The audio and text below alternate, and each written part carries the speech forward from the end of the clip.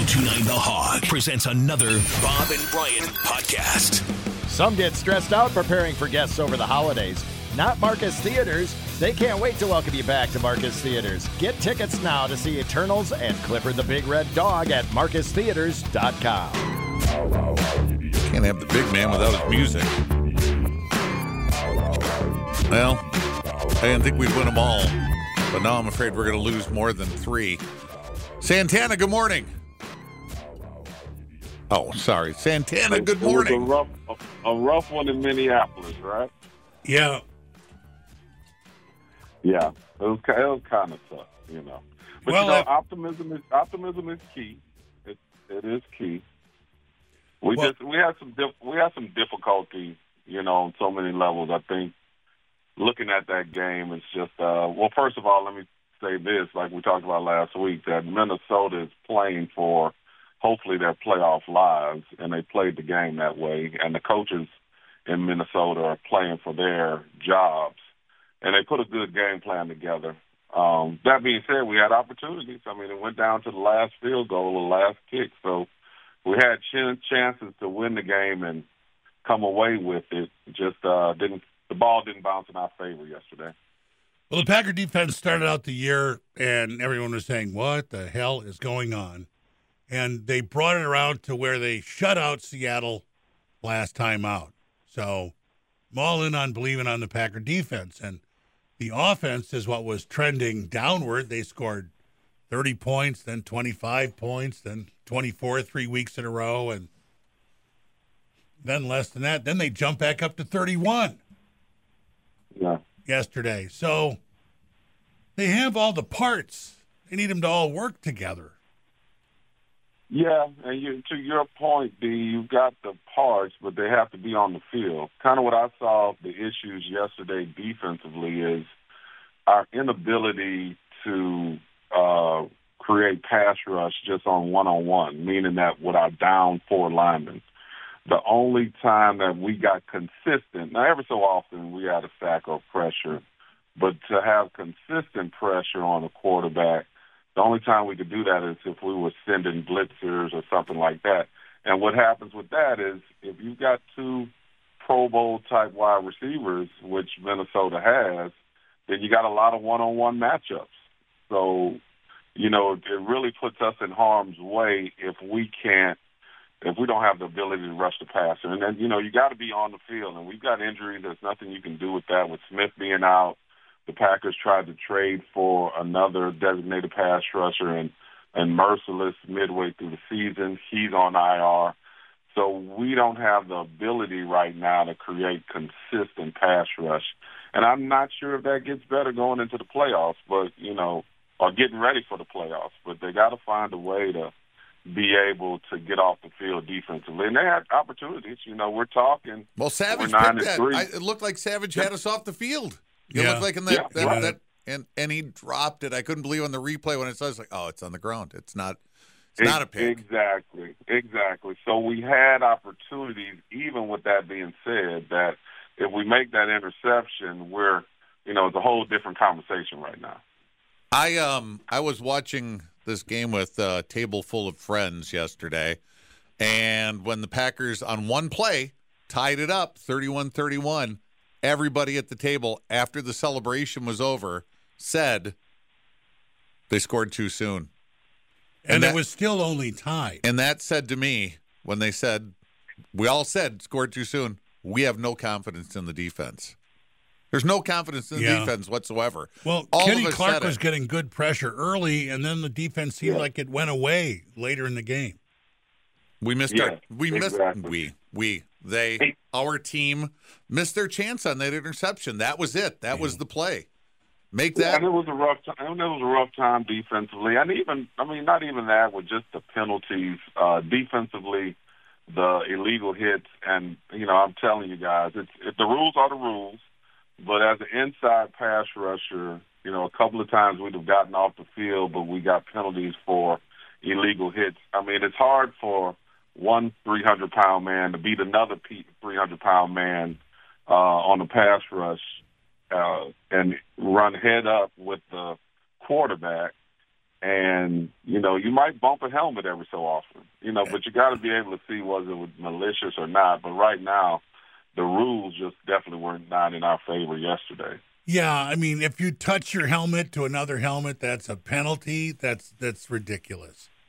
Yeah, The refs make these kind of judgments all the time. They can't tell when a guy is lowering his head and plowing into someone's face with his helmet. The rule was put in place to get rid of spearing and leading with your helmet. No, right. Just and incidental now, contact isn't it really in the spirit of what they were trying to eliminate, right?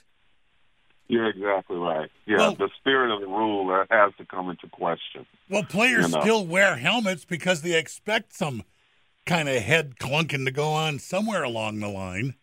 Every so often there's a bump. You're exactly right. So, that's kind of the loser's lament, and that you don't want to harbor on it. You want to fix the things that you can fix. And as far as penalties are concerned, you might want to look at the offensive side of the ball a little bit more because they had early in the game it was too many holding penalties. So you got to figure out what you can do about that, so you're not starting in the hole. What else can they fix?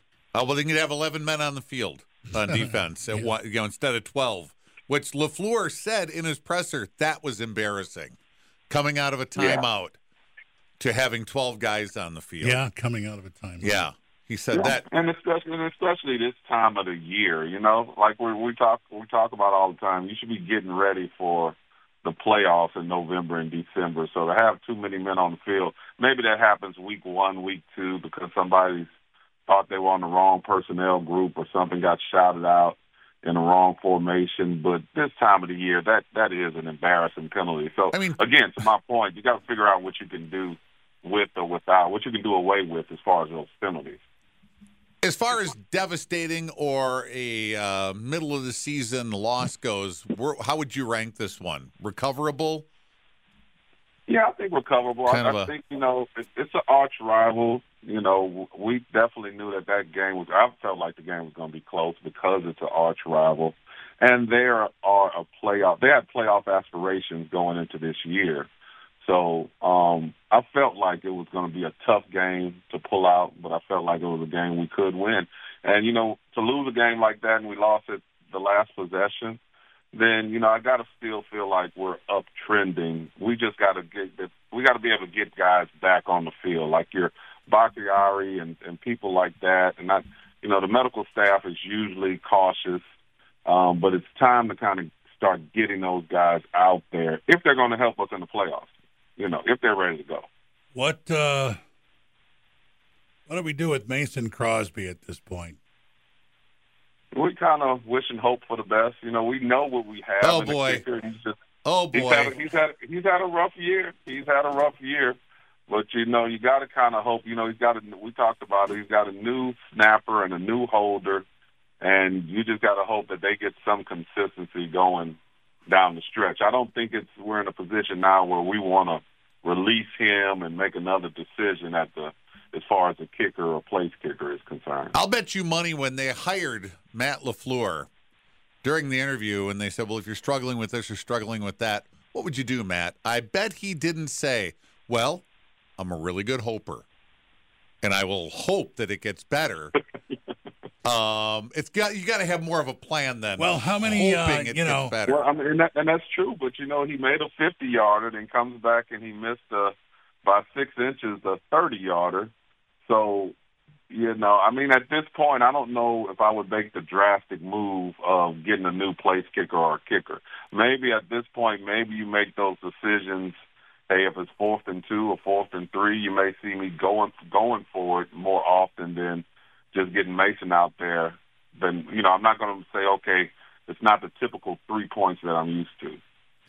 What do kickers do in practice? Do they just put it up on that little thing and kick it into a net, or do they, get the snapper and the holder and everybody together and or they just go outside and kick on the field? Or they just stand around the gum jar and stuff their face with gum for most of practice? Well, they do leave early. They are home by lunch, literally, But that being said, there's just a difference in kicking in practice and kicking in the games. It's when those lights come on Everything has to lock in place, and it's just not doing that in our kicking game right now. He's just been so automatic. I mean, last year it was like, well, run Mason out there. He'll hit it. He'll get this. If it's a 50-yarder or closer, 55 or closer, he'll knock this through. And now it's just so like... if they got the snapper and the holder and the kicker all together and said, okay, let's have 100 kicks a day. Yeah. And you're right. Now, I don't think you can have 100 kicks a day because then you don't get the tendonitis. I was going to say, I bet you develop tendonitis in your hip, I bet, if you kicked it 100 times. You get 100, right? Yeah. If 50? You miss, for every field goal you miss, you got 50 kicks in practice. I don't think you can do it. Hey, we 10? We know that to be on the field, joints are important, the knees, all that stuff. But nobody really talks about the toes until they're banged up, and Aaron's got a toe right now. Yeah, he's got a toe going on, and that he's tried to be a little hush hush about it and talking about which one and what's exactly going on. But and they're not saying what it is. He said, well, it's a little worse than turf toe, and turf toe is pretty painful. And turf toe is pretty bad.